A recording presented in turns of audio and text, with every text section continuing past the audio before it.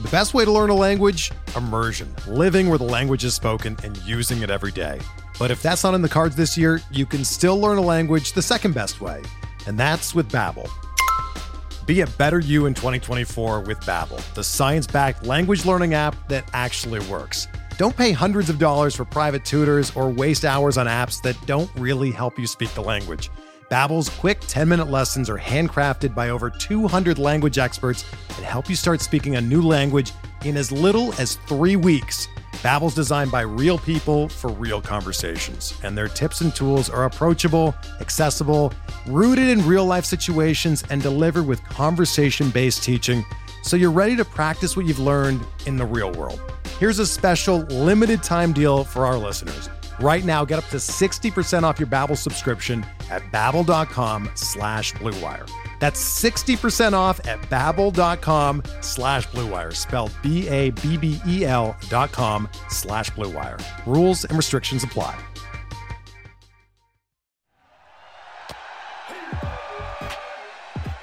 You're listening to Wins Above Fantasy, part of the Pitcher List Podcast Network, with Van Burnett and Steve Gesuele. Welcome back, everyone. It is Wins Above Fantasy, episode 80. Little mini milestone there, Steve. December 1st, another milestone. And it is the last month before the new year, where we will see a bunch of 2023 stat lines come to fruition. And today we are looking at the projected stat lines. I'm Van Burnett, joined as always by Mr. Steve Gesuele. You guys can follow the podcast on Twitter at WinsAbovePod. I'm at Van_verified, and Steve is at Stav8818. Steve, projection season is always a fun time to squint, challenge, look at what they did last year, how the situations changed. Super pumped about it, man. But I cannot lie.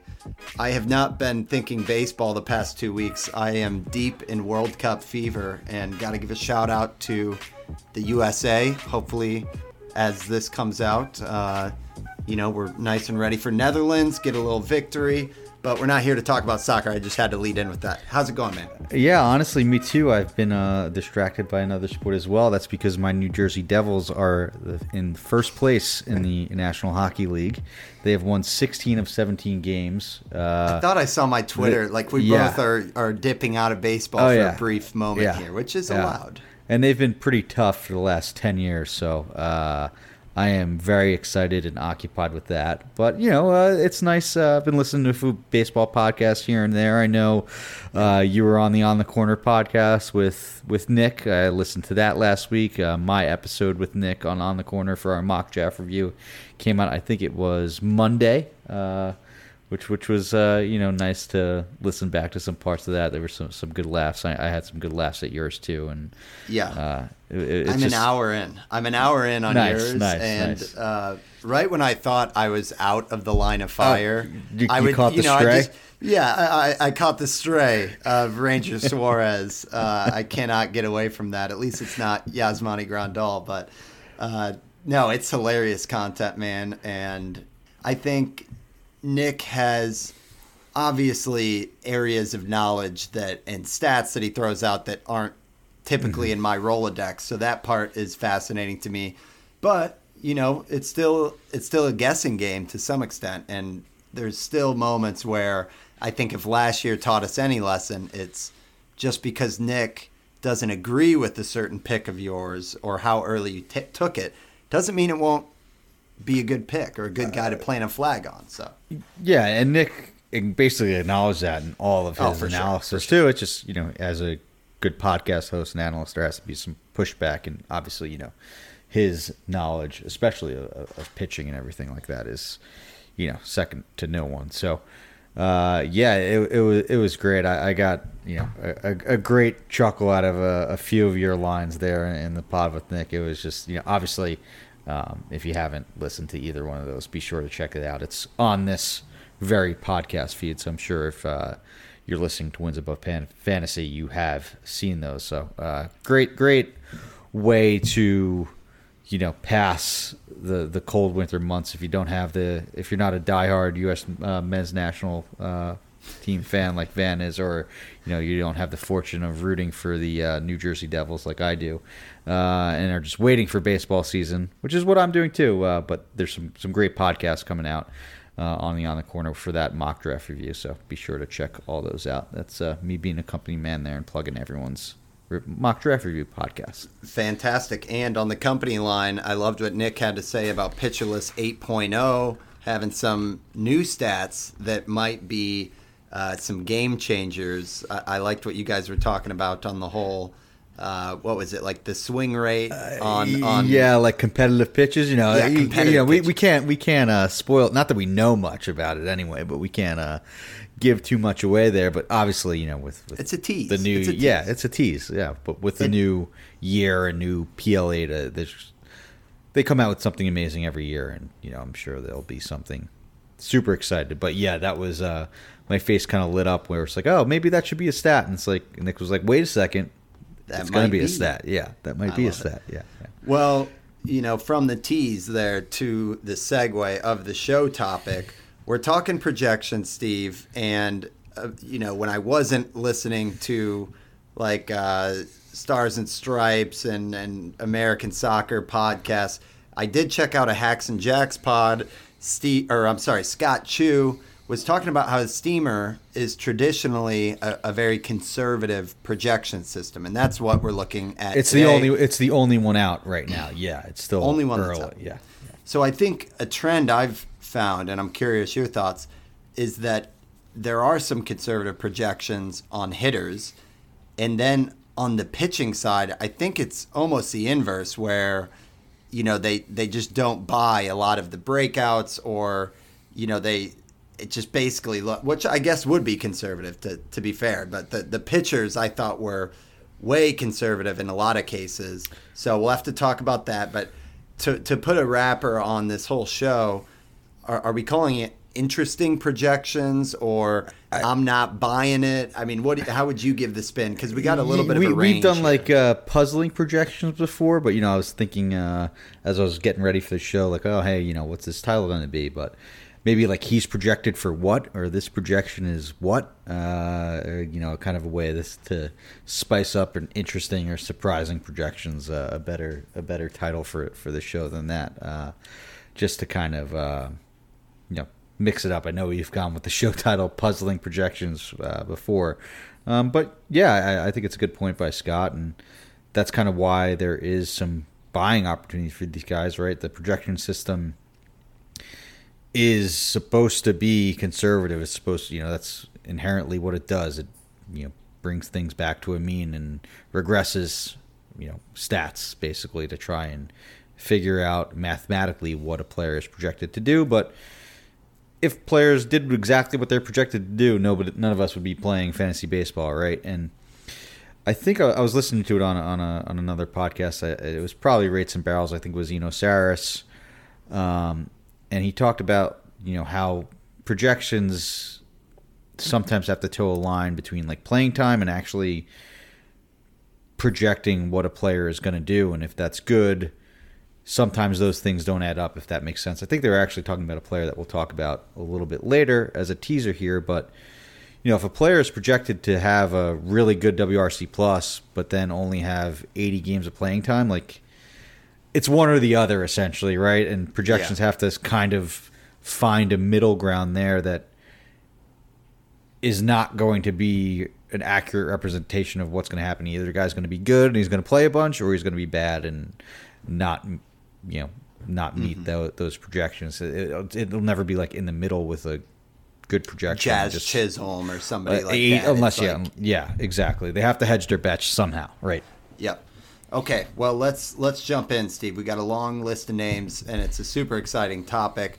But let's start at the very top, and we're going to lead with hitters. And right now, granted it's very early on the NFBC drafts, this guy is the top ADP player, and it is your boy, if I can call him that, Trey Turner. With that said, the projections are in for Steamer, and in my opinion, seem to be criminally low. Turner getting projected out at 157 games, just a 286 batting average, 19 homers, 23 steals, 89 runs, 78 RBI. Listen, it's a good line for any other player, but for Trey Turner, he's a career .302 batting average guy. They're dropping him 16 points. The homers at 19. I mean, he hit, 2 years ago? He was way above that. And then last year, I thought 21 was the floor. Only 23 steals is pretty low for Trey Turner, let alone with bigger bases. What's going on here when you look at Turner's projections? I mean, it seems like the industry is already taking the over on a lot of these by making him the 1-1. But what are your thoughts? I mean, they're regressing his BABIP down to a 324, and he hasn't had that low of a BABIP since 2018, and that was an outlier that year. It was, a 314 BABIP in 2018. He hit 271, but every other year it's been well above that. So I don't see how you could basically drop his BABIP 20 points when he's a career 344 BABIP. And any bit of luck with that 286 becomes close to the 300 that we'd expect. And there's seasons here with his batting average line of 342, 335, 328. Like, this guy is a batting title contender. I just don't. I think this is a case kind of like we hinted at, where if the projection system is just being too bearish and just does not have, a input that's like, okay, hey, this is Trey Turner. Let's tweak our model for this one specific player, right? It's kind of probably just doing it based on whatever formula. He's entering an age 30 season, but I'm still, taking the over on essentially all of those numbers with a little bit of a pushback. I think 19 home runs might be kind of fair depending on where he signs. 28 in 2021 seems like a pretty good outlier. I know for half the season there was still the rabbit ball going on in 2021. Last year, 21 I think is more towards his true talent level. That was still the second highest total of his career. He's hit 19 twice before that. The shortened season, he was definitely on pace for like 25, 30. That was also probably peak rabbit ball though. Then at that point, right? Fair. Washington is a good place to hit in the summer. So it was August and September in DC there. So may also probably be a bit of an outlier. And I mean, he 27 steals last year. I think the 23 are probably low, but I don't know if we're going to see a 46 and 43. Maybe, we'll get close to 30. But again, it's not like he lost any sprint speed or anything like that. So I'd take 27 as a 23 as a floor for sure. Probably buying the over on that as well. So I think it's low, maybe not criminally low though. Okay. And I still think that projected line is like good enough for the first overall pick, right? Or at least top 5.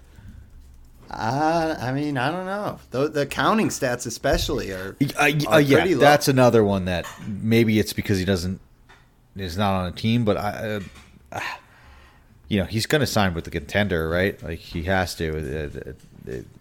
It's going to be a really good team, so those runs will be at 100. And sure. Dodger Stadium's not a good homer environment, so I don't know. I would take the over on 21.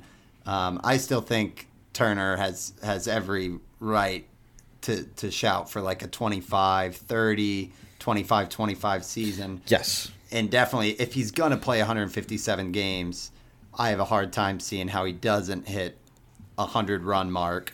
But, yeah, I guess criminally low might be overstating it. And overall, that's a good line anyway. So, yeah, I just thought it was a little interesting out of the gate that it's like, he's just 30. Seems like it's kind of a fade. But as Scott mentioned, we'll talk about throughout the show, Steamer is a conservative projection system unless you're Spencer Torkelson last year and they had him projected for like 190 WRC plus. So let's keep it moving. We got a lot of names to get through. And this was one you had to defend on the Nick Pollack mock draft of Michael Harris II.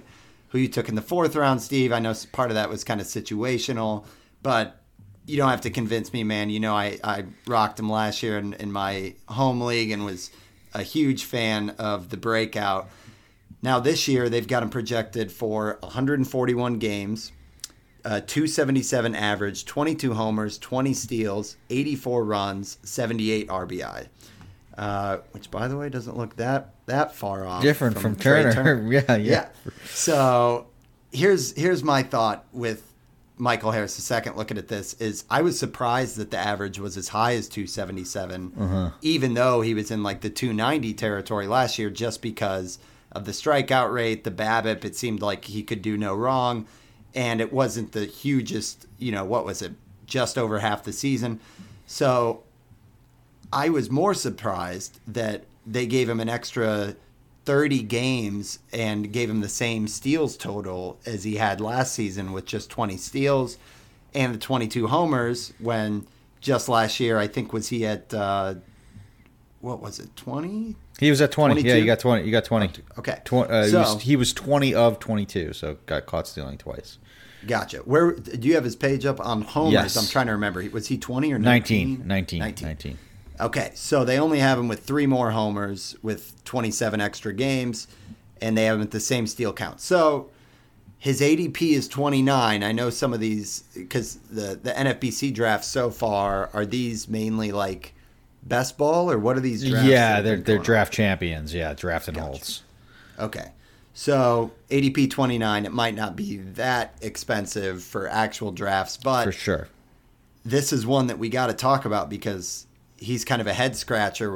We know he's going to have the helium, the rookie of the year. What did you think about this projection line? Yeah, they're projecting his K rate to come down a little bit, which I guess makes sense because the K rate in the minors was a lot better. The swing strike rate and chase rate, though, does have a little bit of cause for concern, and 42% O swing percentage on Fangraphs. I would think in order to cut that strikeout rate, that would have to come down a bit.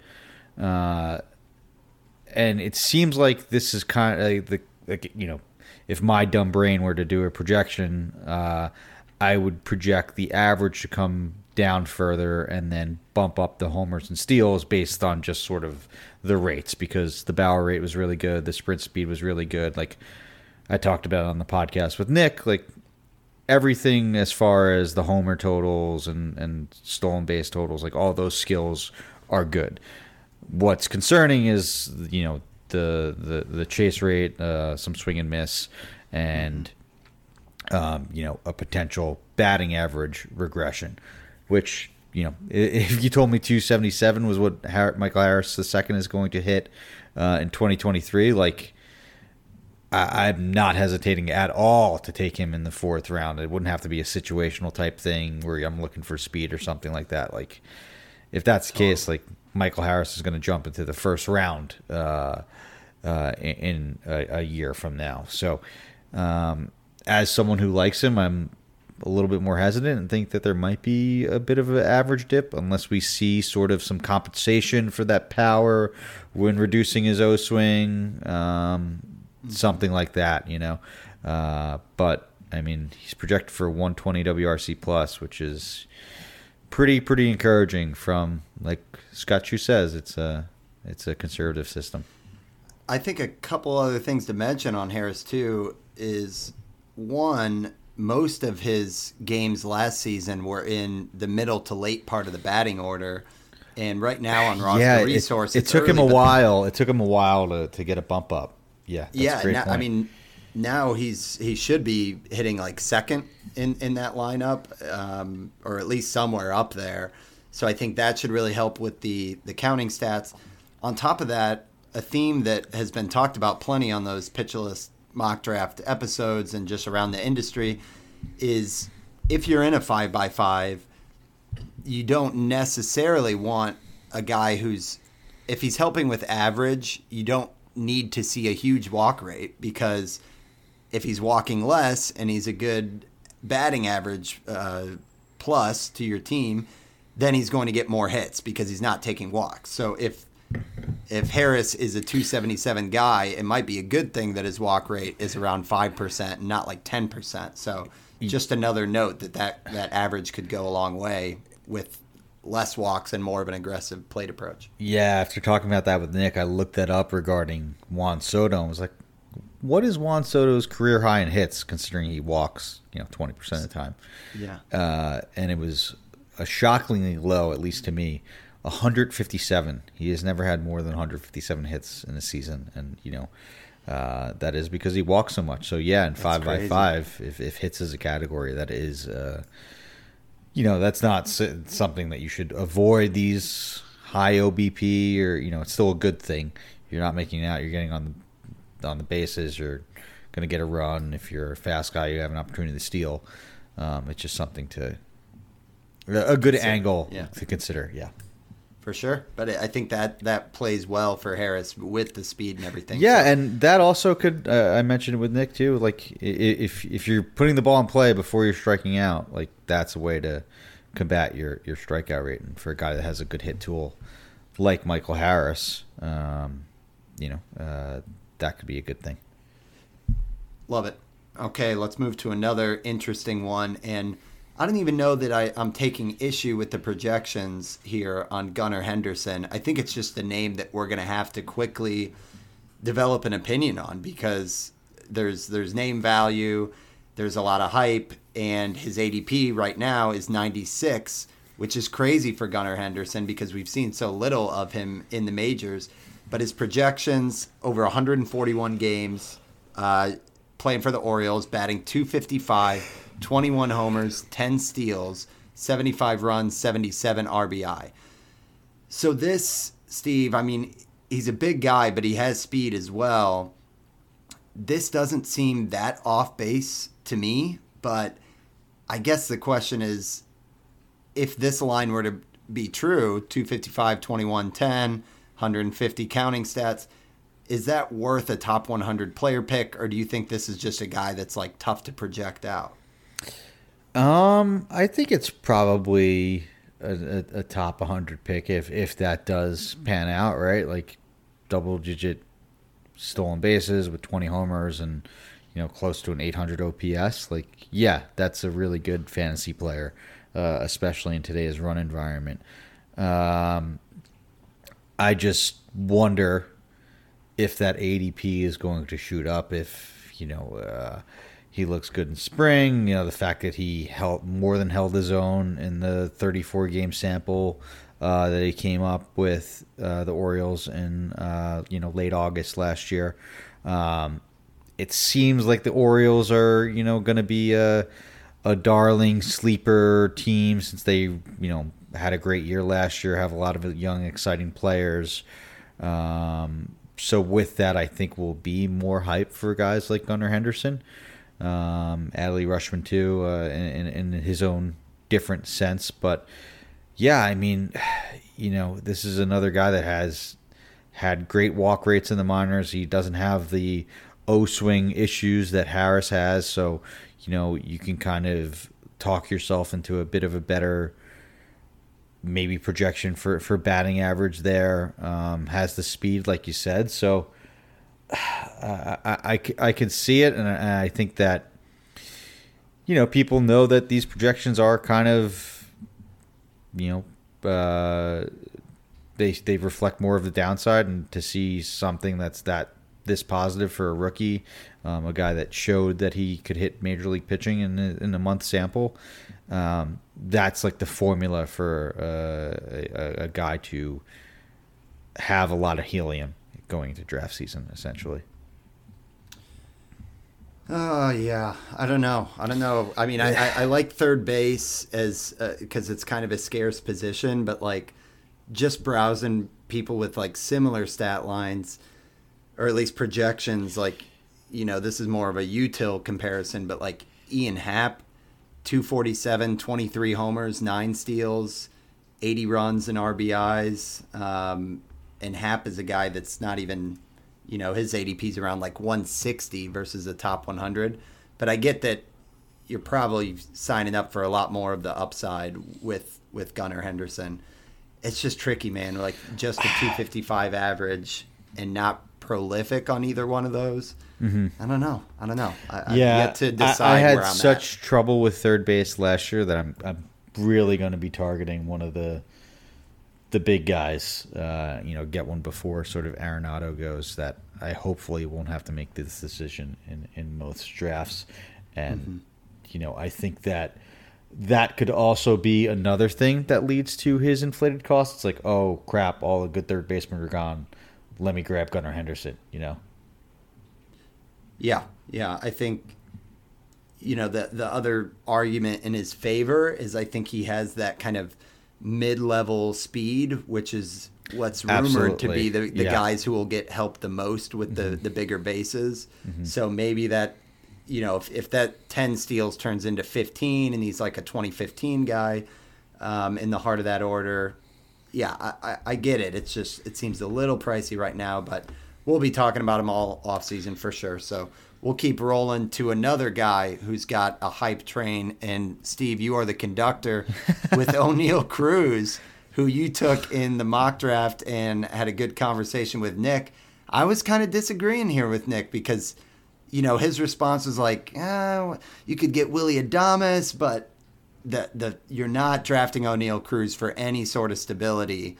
And I think when you're in round 7, 8, yes, you're still trying to get a floor, but man, this is like tantalizing upside. So for his projections, let's get into it. They only got him in 130 games. So you got to think for the volume here, bump up anything if he gets to 150 games. 250 average, 26 homers, 18 steals, 79 runs, and 68 RBIs. And that's with a conservative projection system. O'Neal Cruz is exciting, Steve. Talk to me about your thoughts on this. I mean, this was the one that was not at all conservative, in my opinion, if it's just 130 games. If he plays 150, we're talking 30-20. And this is another one where this is like the projection system kind of hedging their bets. If O'Neal Cruz hits 250 and has a 27% strikeout rate with an 8.7% walk rate and is healthy, he is not going to play just 130 games, and his counting stats will not just be 27 homers. It'll be, closer to 35-40 with closer to 30 steals rather than 19.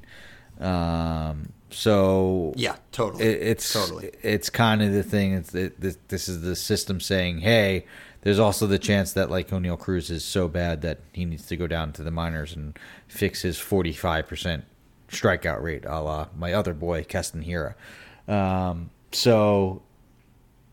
This is the one on Ariel's metrics on the ATC projections where there's like the that range volatility. Yes, range, you need the volatility he is going to be grade. the highest. Yes, by far. yes, which is probably a better way to judge volatility than saying, hey, let's kind of project him for 130 games because there's a chance that he might not get. There's a chance that he's not in the majors the whole time. If it's 250, like it's another thing like Harris, like look out, like that could be a league winner if O'Neal Cruz hits 250 with a 27% strikeout rate. So it's encouraging as much as I want to be hesitant and kind of go with safer hitters. Like this is what is tempting. Like this is what you could fall in love with. Like 27 homers, 19 steals in 130 games with, you see the Winter League highlights from the Dominican Republic of him where he's just like kind of dropping his bat head out and hitting a 450-foot home run. It's another one that the hype is easy to get out of control with. Yeah, it feels like, Stanton in Miami or something where, like, if you have this guy on your team, it's just going to be so much fun to watch him. Unfortunately, he's surrounded by Pirates. However, one thing I thought was interesting is that at this 250 average, which I think we would all sign up for, they had him projected at a 304 BABIP, but he's a career 320 BABIP guy because he just hits the hell out of the ball. So, I mean, I'm just wondering if maybe there's even, if he's having a good season, that BABIP could even look better than 304, which it just is upside everywhere, but it comes with so much volatility, and I think the 27% K rate is kind of wishful a little bit, given what we saw last year, because he was beyond, what was he, 32, 33? 35, 34.9. And then his September, when he was really good, it was still like 29%, so it was still elevated. So he doesn't even need to get it down to 27%. He needs to get to that 29 that he had in September, but that's still a pretty big ask. Like, that's a hard... This is like the Hunter Green of hitters, with the hot September that you're like praying is the real deal. He doesn't chase that much. He's just a 32% O swing, but his contact percentage is way down at 66.2%. So there's just so much swing and miss in his game. But if there's any bit of improvement there, look out.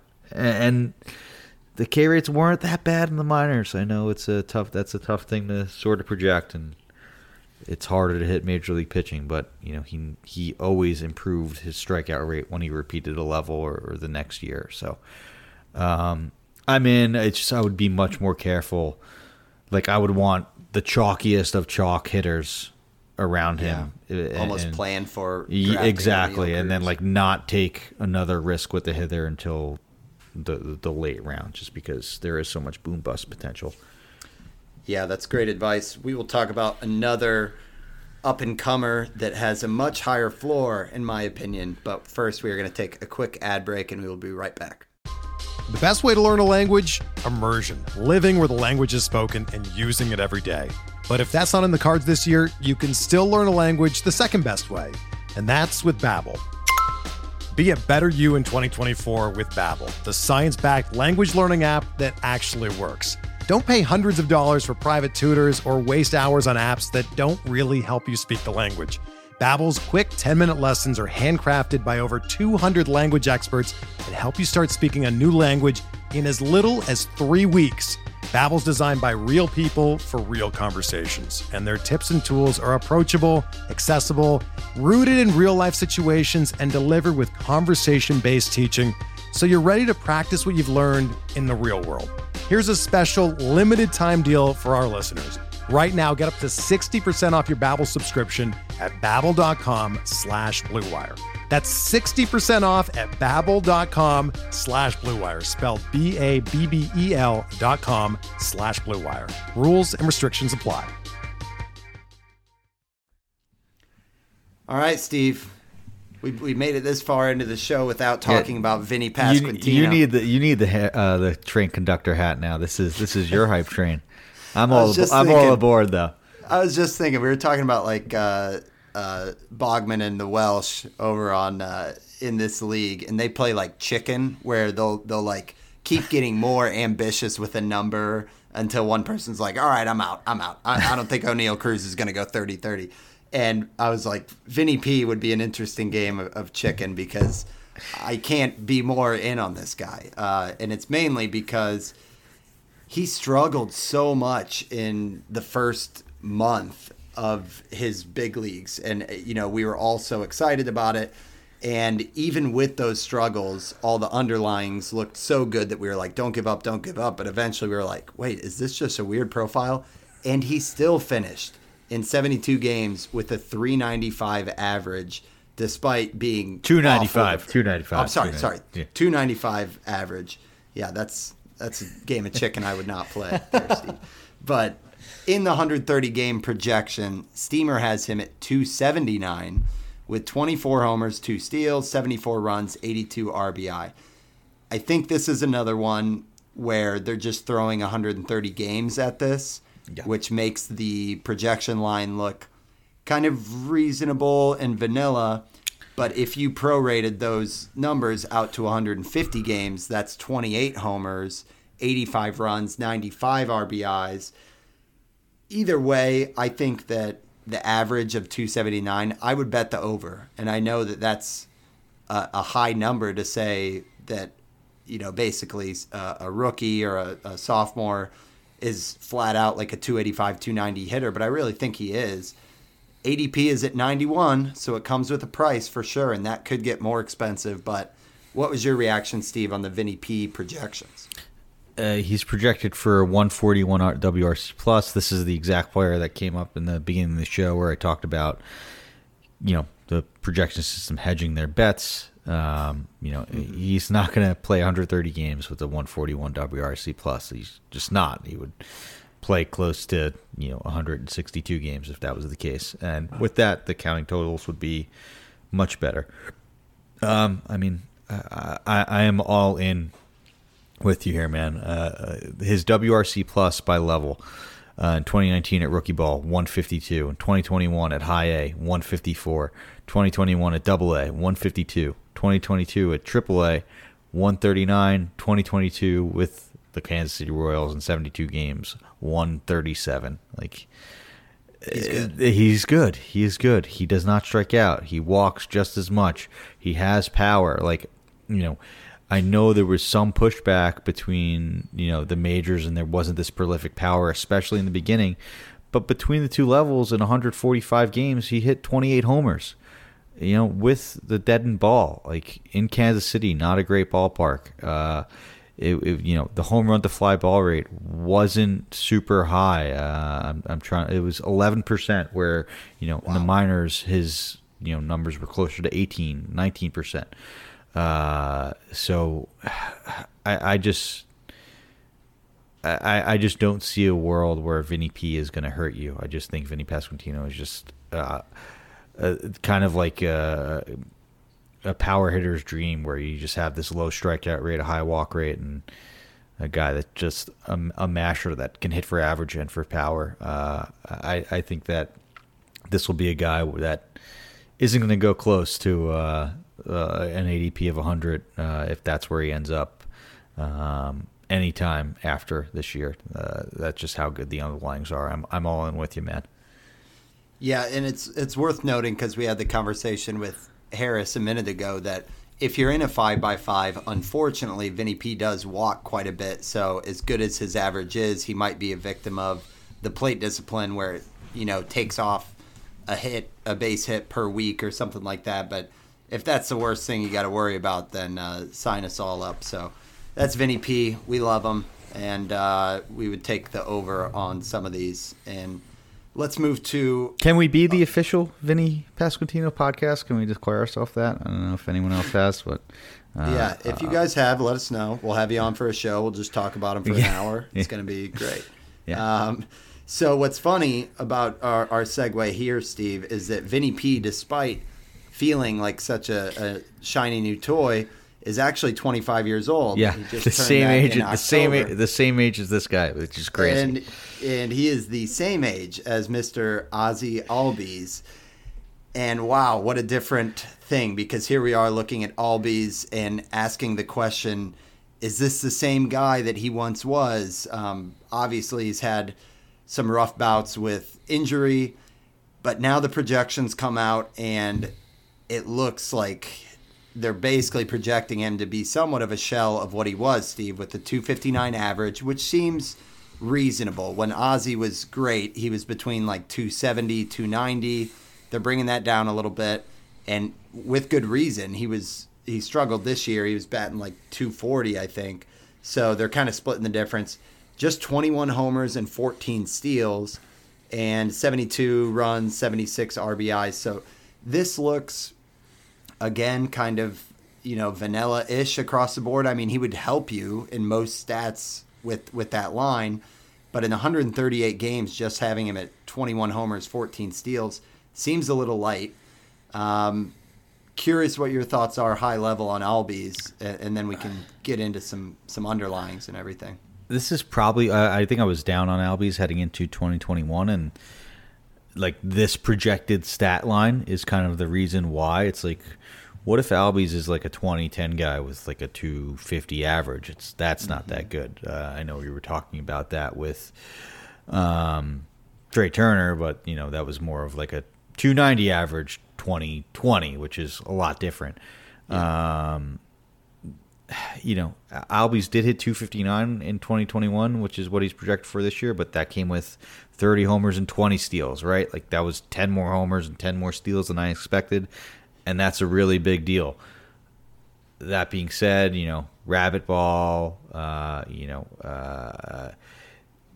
amazing counting stats at 209 runs and RBIs combined. Like, that's another thing that can make up for this projection. Like, I don't see how Albies would finish with 72 or 69 and 73 runs and RBIs respectively, hitting anywhere where he will if he stays healthy in the Braves lineup. So I would definitely take the over on that, and that would make me feel a lot better.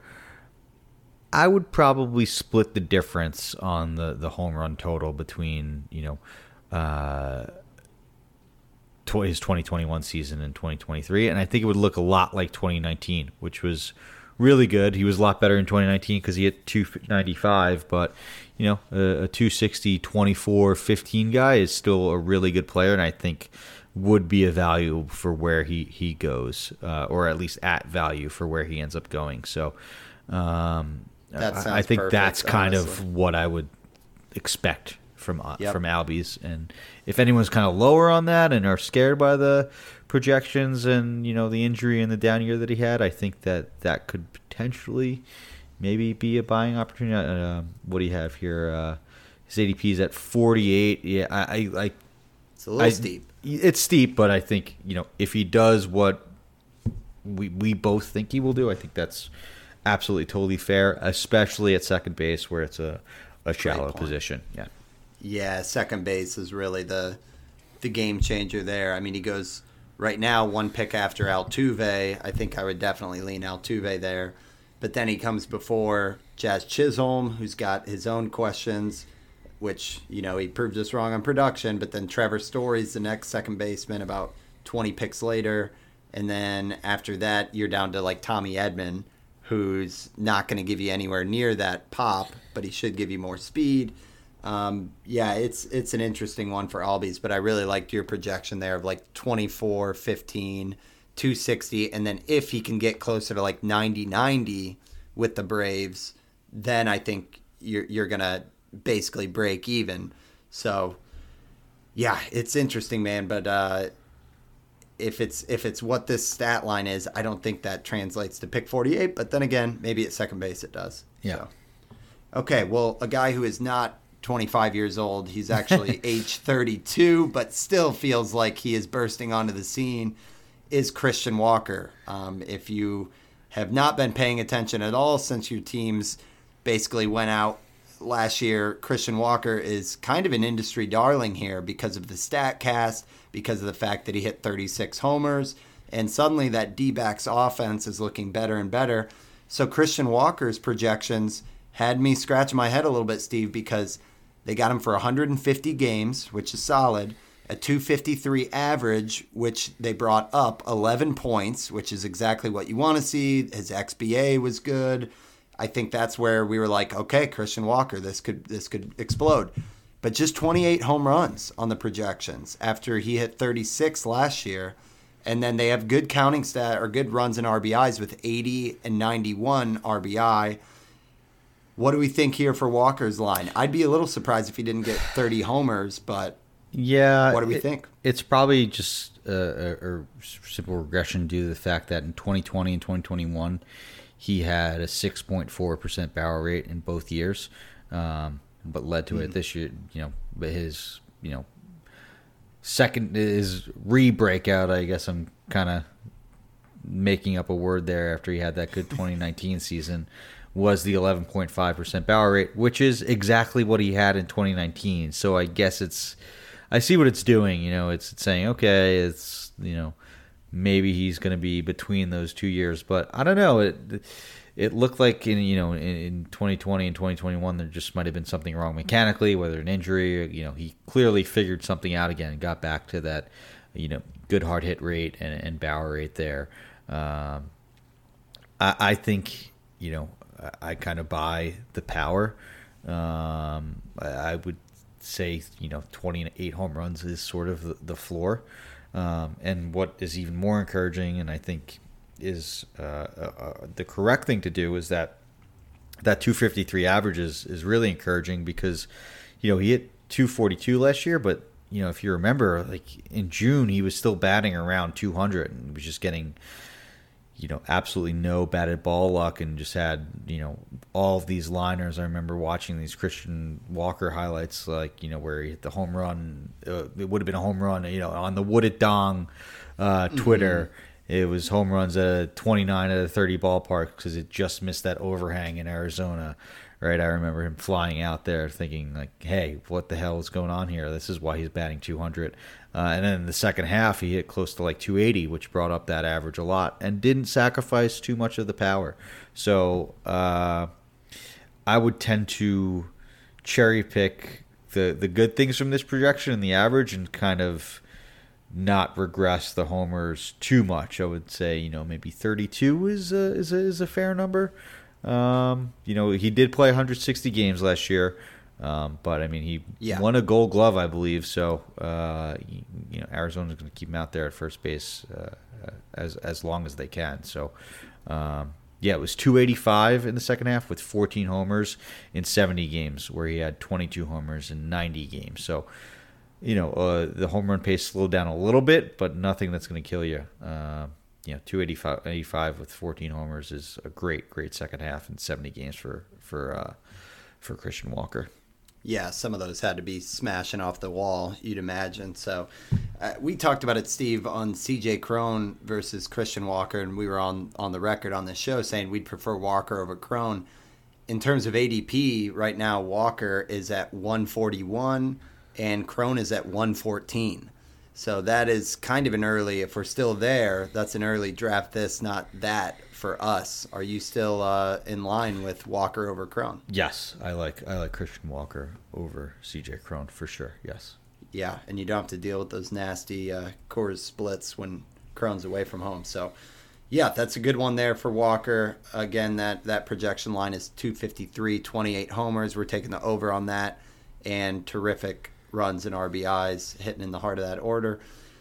Let's move to pitchers, Steve, and we're going to start with another guy who has been your guy, at least on this side of the ball, and that's Shohei Ohtani, who last year was a pleasant surprise on the mound. Another guy you were talking about. I was cracking up when you and Nick went into last year's mock draft, and he was your SP1 in like the 8th or 9th round. And then it looked terrific because this past year we got the volume with 166 innings, a 2.33 ERA, 1.01 WHIP, and a 33% strikeout rate with a 6.7% walk rate. Here's the thing with Shohei going into this projection with Steamer, they've got him increasing the volume up to 173 innings, 217 strikeouts, so coming back to earth slightly to a 30.8% K rate, and then a 3.15 ERA, which I think the environment's going to have a lot of ERAs regressing because there's not going to be 12 pitchers with a sub-3 ERA, and a 109 WHIP. So this looks very, very tempting for Ohtani. And the question is, do we believe that the volume will be 173 innings? Yeah, that's exactly what I was going to say. It's just a matter of whether you buy the innings. I mean, Nick's also said it on a few of the podcasts. Like, it's really hard to project innings, and the number one thing to project innings is innings last year or innings in the past. But it's also tough because innings in the past is wear and tear, and it makes it harder to do that. So it's such a tricky thing to do. As someone who rostered Ohtani in a lot of places as a pitcher, and sometimes in some places dual eligibility sort of things. There was no hiccup. There was no misstart to a blister that he dealt with in 2021 or a skip in a rotation to give him an extra day rest. At most, they kind of just pushed him a day here and there. But he really didn't miss a turn. Obviously, he didn't get to the 200 innings because the Angels had a 6-man rotation, so there's no 2-start weeks or anything like that. So unless there's an injury, which there always could be with Ohtani, like I'm buying 150 to 170 innings, so I'm not out on this projection. It's not like, whoa, like what is this? I could see it. I just think that where I kind of easily could see that 130 wasn't the ceiling last year, like Nick kind of hinted at in our podcast from last year, I can see 166, 170 being the ceiling, considering that they didn't do any of those like shenanigans of skipping a start or anything like that. Like this is the top. So I could see maybe sort of hedging and saying 150, 160 innings total for Ohtani is reasonable. That said, hey, I would not regress the K rate or the walk rate or anything. He added a sinker that he throws 100 miles an hour the last month and a half of the season. So his skills got better. It's just a question of innings. Oh, it's insane. Man. Yeah. Yeah, I think with injury for Ohtani, a couple notes is that he has had Tommy John. Yep. On the other hand, a funny note that, again, I think it might have been Nick and Scott talking as well, but discussing that Ohtani he has twice the injury risk of any other player because he plays twice the amount of time pretty much, which I thought was an interesting note. But yeah, I think if the Angels, I know they just brought in Tyler Anderson, it would be really interesting if they made a push for Trey Turner, because right now their shortstop listed as Gio Urshela, and it seems like this still has to be a window for them with Trout and Ohtani. Then they really let him go a little bit. I think you don't need the 173, I think, is what we agree on. It's like if he can get to 160, you're taking that any day of the week. So I like it. And in terms of like the ERA and WHIP, it's going to be great no matter what it is, whether that's a 315 or if the environment's similar and a lot of people are sub 3, Ohtani will be amongst the best this past year. His ERA was 10th in the league. His WHIP was 20th. I think you can expect those ratios. The only thing is he's not the best ground ball pitcher, but who cares when he's striking out as many people as he is. So the next one, Steve, is near and dear to our pitcherless mock draft, where I grabbed Hunter Green. A couple rounds earlier, you drafted Christian Javier, and that was probably one of the shiniest picks in the draft room, where everyone was like, oh, there goes Javier, great pick. And it was a great pick. I am backing Javier. What I thought was very interesting is Javier's ADP right now is 87. Hunter Green is about 33 picks behind at ADP of 120. And their projections from Steamer are almost identical. They're both at 168 innings. They've got Hunter Green with 9 more strikeouts, 212 versus the 203 for Javier. Both of those you would take with 168 innings, by the way. And then an identical ERA and WHIP pretty much at 397 for Hunter Green, 398 for Javier, and then the WHIP at 121 and 122. I don't know that I'm buying this one, man. I feel like Javier is can't miss, and I feel like Hunter Green is basically a wild card for upside, yet here they are right next to each other on production and 30 picks away on ADP. So what are your thoughts on this one? I totally agree. I would take Javier as, close to an SP1.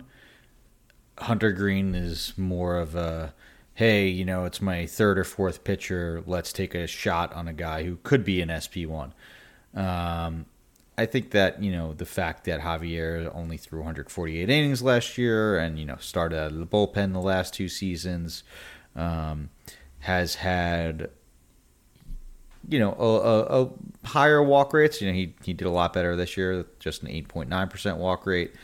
I know Hunter Green only had a 9% walk rate, but it just seemed like there's more command issues with Hunter Green than there is Javier, right? Javier, like Nick said on my mock draft podcast, like Christian Javier has a top fastball in the league, like it's top 5 pitch in the league for any pitcher, any pitch. Hunter Green had to figure out how to not give up 5 home runs off of his fastball every start, right? Like I remember there was a few Brewer starts in there where it was just like guys were teeing off on him, twice an inning, it seemed like, and he just couldn't throw a fastball. It looked like he started to figure out that in the second half. Yes, I totally understand that, and there was a great stretch of starts. But I know for a fact that Javier has this amazing fastball, an amazing slider, and is essentially Spencer Strider. Hunter Green, I know, can be this great pitcher, has the velo, has the stuff, still needs to, I think, take a step to put together to make those projections come true. I could see both of them. I believe Christian Javier's projections more, if that makes any sense whatsoever. Well, and I just think a huge part of this is what the heck are projections doing, sliding Javier's ERA from a 2.54 all the way back to a 3.98, and on top of that, the whip of 122, where last year the whip was 0.95. I know the walk rate still isn't great from Javier. He's not a great ground ball pitcher, but he's fourth in the league in hard contact against. I just cannot see his ERA being much higher than like a 3.6. And that to me is like a floor. And here they are with a 3.98. So I don't know. To me, the ratios is where they're way off on this. Yeah, I mean, Javier had a .95 whip last year. He had a 169 batting average against. On top of that, a 24.3% strikeout minus walk rate. One of our favorite stats there. So, hey, hopefully projections all look like this for Javier, Steve. That'd be great news for for sure. Keep the cost down. Let people not realize how good of a pitcher this guy is. Okay, well let's talk about another pitcher that will probably be viewed as an SP1. He's getting drafted about 20 picks sooner than Javier right now, and it's Alek Manoah. He's a guy we talked about a couple shows ago, Steve, because he was certainly elite this year from a ratio standpoint, but the Ks weren't quite there.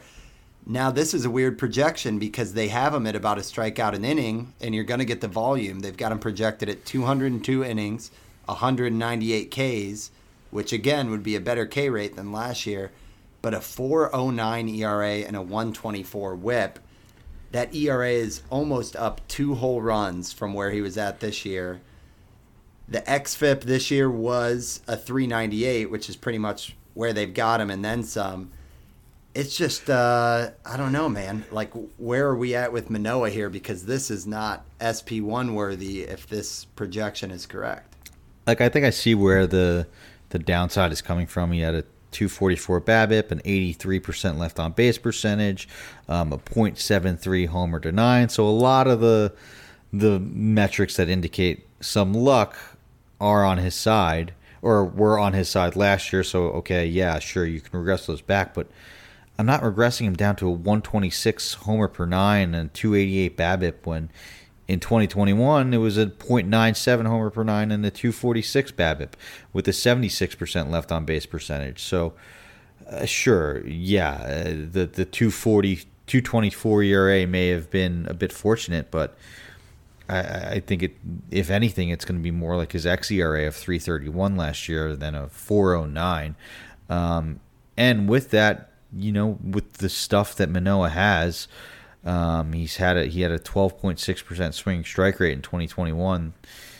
You could see some easy growth for strikeout rate there, which would just kind of combat anything that would bring down if the BABIP or the left on base went normalized. If there's any bit of a spike in K rate, which I think Manoah clearly has the stuff to have a K rate higher than 23%, that would mitigate any of my concerns there. So I am buying the under on a 4.09 ERA for sure.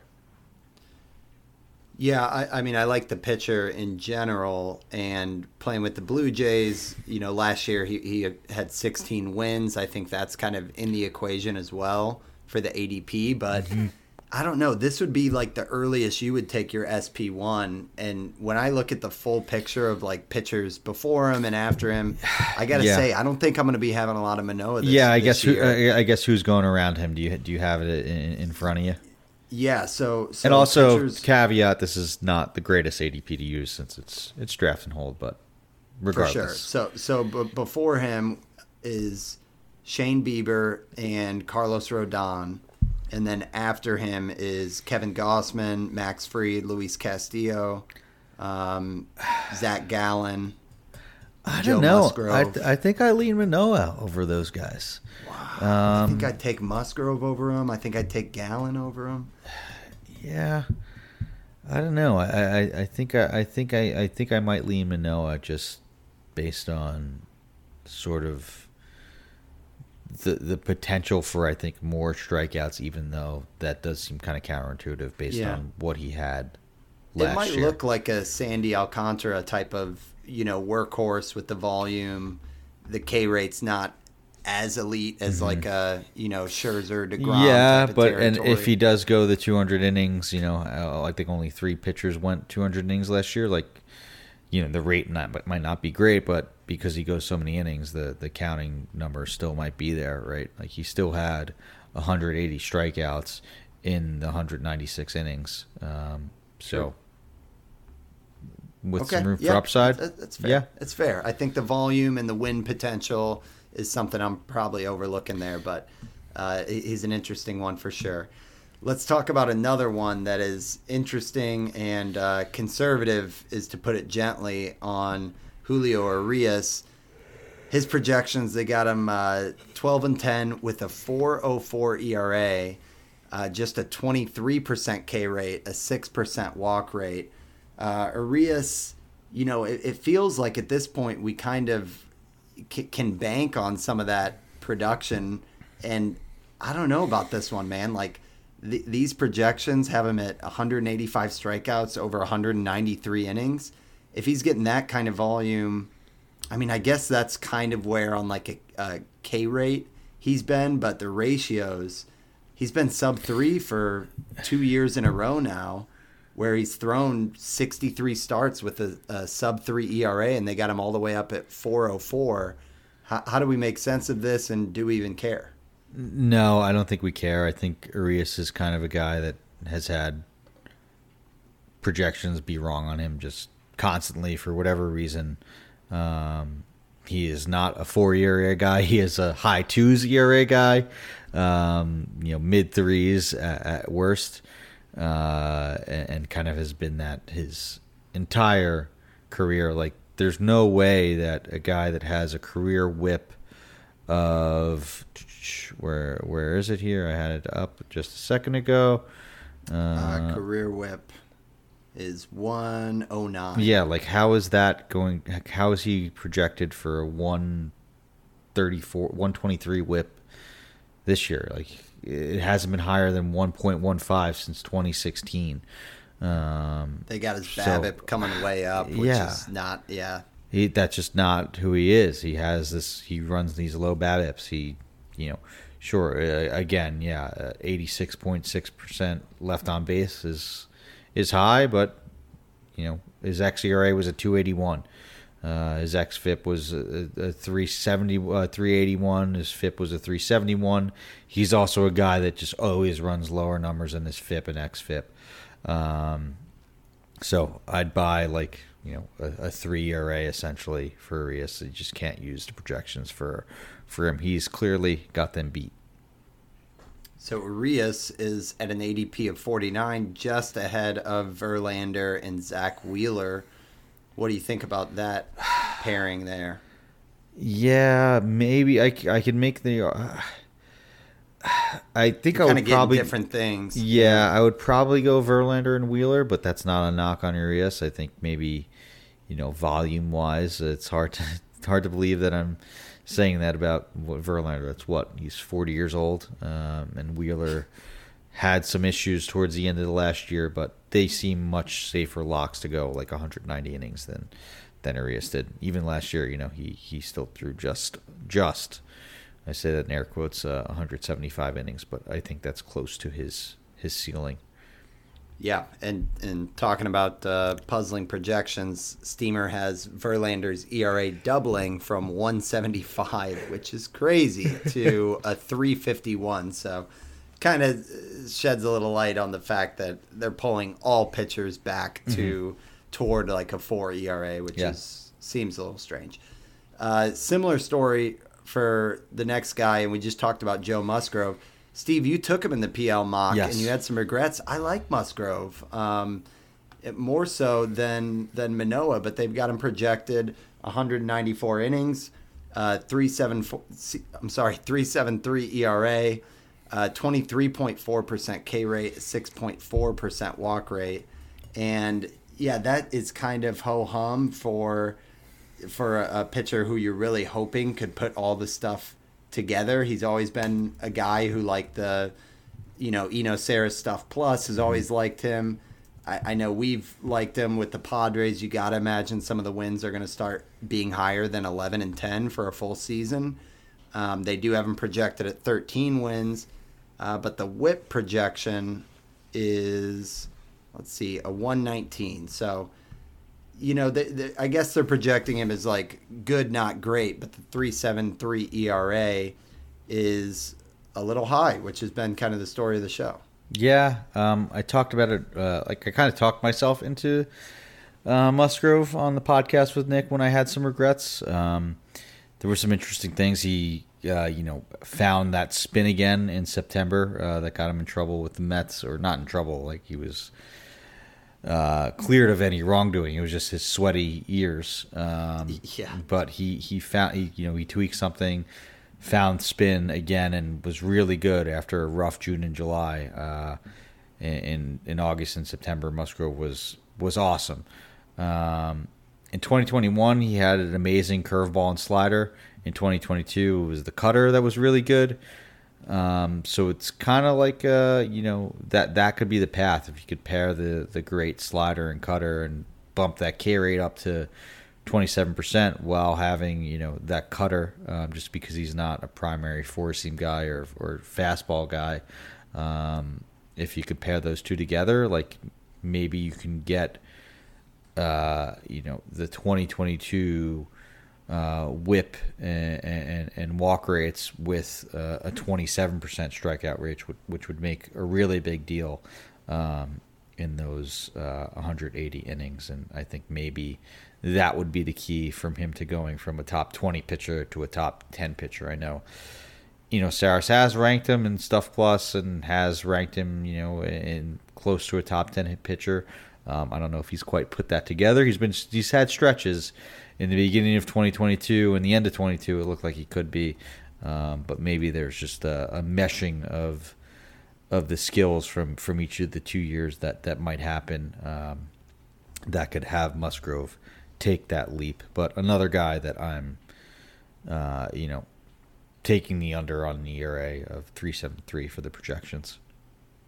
Yeah, he's a really interesting one because even in his last year with Pittsburgh, he had a 33% K rate and just a 3.86 ERA. And then, once he went to the Padres, the K rate went from 33 down to 27, last year 25, and now they have him projected at 23.4. But I would bet that it goes the other way. I like all the things you're talking about, Steve, that he's kind of developing different parts of his game and is evolving as a pitcher. As those Ks went down, his walk rate followed suit from like 10% to 7 to 6. And I still am not forgetting that the pitching coach for the Padres came over from the Cleveland Guardians, Ruben Niebla, who spent 21 seasons with Cleveland. So I'm just kind of betting on the circumstances and the pitcher, with Musgrove just being 29 years old. I like it, man. I'm a fan. I could see myself waiting and then going Musgrove as a SP1. I think I would feel good about that. But so kind of what I did in the mock draft. Nice. I'm glad you approved. Exactly, man. I'm just following your playbook, Steve. Well, let's talk about another guy from your mock draft, Steve, and it's one of your targets for the offseason, which is Nick Lodolo. Talk to me about Lodolo. The projections looked a little better with a 176 innings pitched, a 3.67 ERA, a 28.2% K rate, and then the walk still a little questionable at 8.2%, but he's your target, yeah. Steve. Talk about the projections and just why you like Lodolo. I mean, this is kind of what I'm hoping for and thinking that potentially you could find at pick, 100, 120 for Lodolo. I get the inflated ERA. It's a tough place to pitch in. He did have his struggles in the first half where he had an above 4 ERA, but I think the second half sort of showed that upside, where he had, close to a 3 ERA, or I think it was under 3 ERA, and, a 33% strikeout rate, under an 8% walk rate. Like, that stretch of games was the Nick Lodolo that I fell in love with. What I think could lead to even more success is if he finds the ground ball rates that he had in the minors. He ran pretty high ground ball rates all throughout the minors, like 55, 56, 57%. It was just 46% last year. I know he is a sinker ball, primary fastball guy, but he was at 46% last year, projected for 45% this year. Like, if he can unlock something to pair that really good swing and miss stuff, a 12.3% swing strike rate last year, 29.8% CSW. If you bump up that ground ball rate to above 50% even, like, that's the makings of a fantasy ace. I know that's obviously a lot easier said than done, but that's why I think I like Nick Lodolo. He seems really, really close to tweaking one thing one way or the other to becoming a fantasy ace. Yeah, it's 6'6". He's still 24. The ground ball rate, like you mentioned, is room for growth. And yeah, some of the arsenal that he's got. I know, was it Lodolo? You guys were talking about the changeup. Yes, the changeup. If he can kind of tighten up that zone. Exactly. He has the curve. He has a hard sinker, which isn't great, but he throws it 95 miles an hour from the left-hand side. Like, the curve is absurd. The curve is insane. It's an amazing pitch. But yeah, if he could locate that changeup a little bit better, then Bears 3 offerings, and it could take off from there. Okay, I love it. Well, it speaks volumes that they're buying Lodolo when almost every other pitcher, that's they're true. kind of fading their stats. It's almost like the O'Neill Cruz of the pitcher side when it comes to steamer projections. So same could be said for Hunter Green, though. I think that was one that was really interesting, that the projections were basically buying his righting of the ship for the last and 6 or 7 both those guys are in season. hitter-friendly parks too, right? So the projection can consider that. So for them to be that bullish on Green and Lodolo is very, very interesting, and maybe we should be even more in on both those guys. That's a good point. And we'll be talking about them all off season, but hopefully you guys found this one interesting. That does wrap us up for episode 80. You guys can find us every other week. We should be on Fridays. Sometimes we'll kind of scoot up to a Thursday show like today, but every other Friday. So in a couple weeks, and that goes until Super Bowl Sunday, and after that we'll be back on weekly. But we should have some fun guests coming up. Should be a lot of fun, Steve, just all off season. I'm excited, man. We're starting to get on the cusp. Oh, yeah. I'm getting ready to have like my home league banquet where we do awards and draft order and all that. So we're not as far as it seems, No. It's my friends and I always joke. I think I've told this joke possibly on this show or with you, but there's a radio host in New York, Mike Francesa. He's retired now, but he was a legend. That's how I grew up, and honestly, probably why I have a podcast, just because I love listening to sports talk radio all my childhood. But he would always be in the dead of winter, and it's we got the Christmas, the holidays, before pitchers and catchers report, then boom, it's fantasy baseball draft season and baseball here. He would run through the things very quickly and basically gloss over and get you to a certain point in time.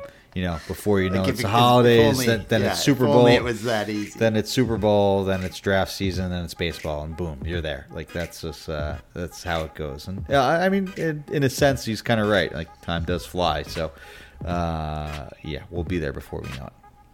I love it. Well, you guys can follow us on Twitter at WinsAbovePod. I'm at Van_verified, and Steve is at Stav8818. Hey, it's the off season. If you made it this far, we know you guys are patrons of the show. It would be huge if you could go out and give us a rating, review on Spotify or Apple Podcasts, wherever you guys listen.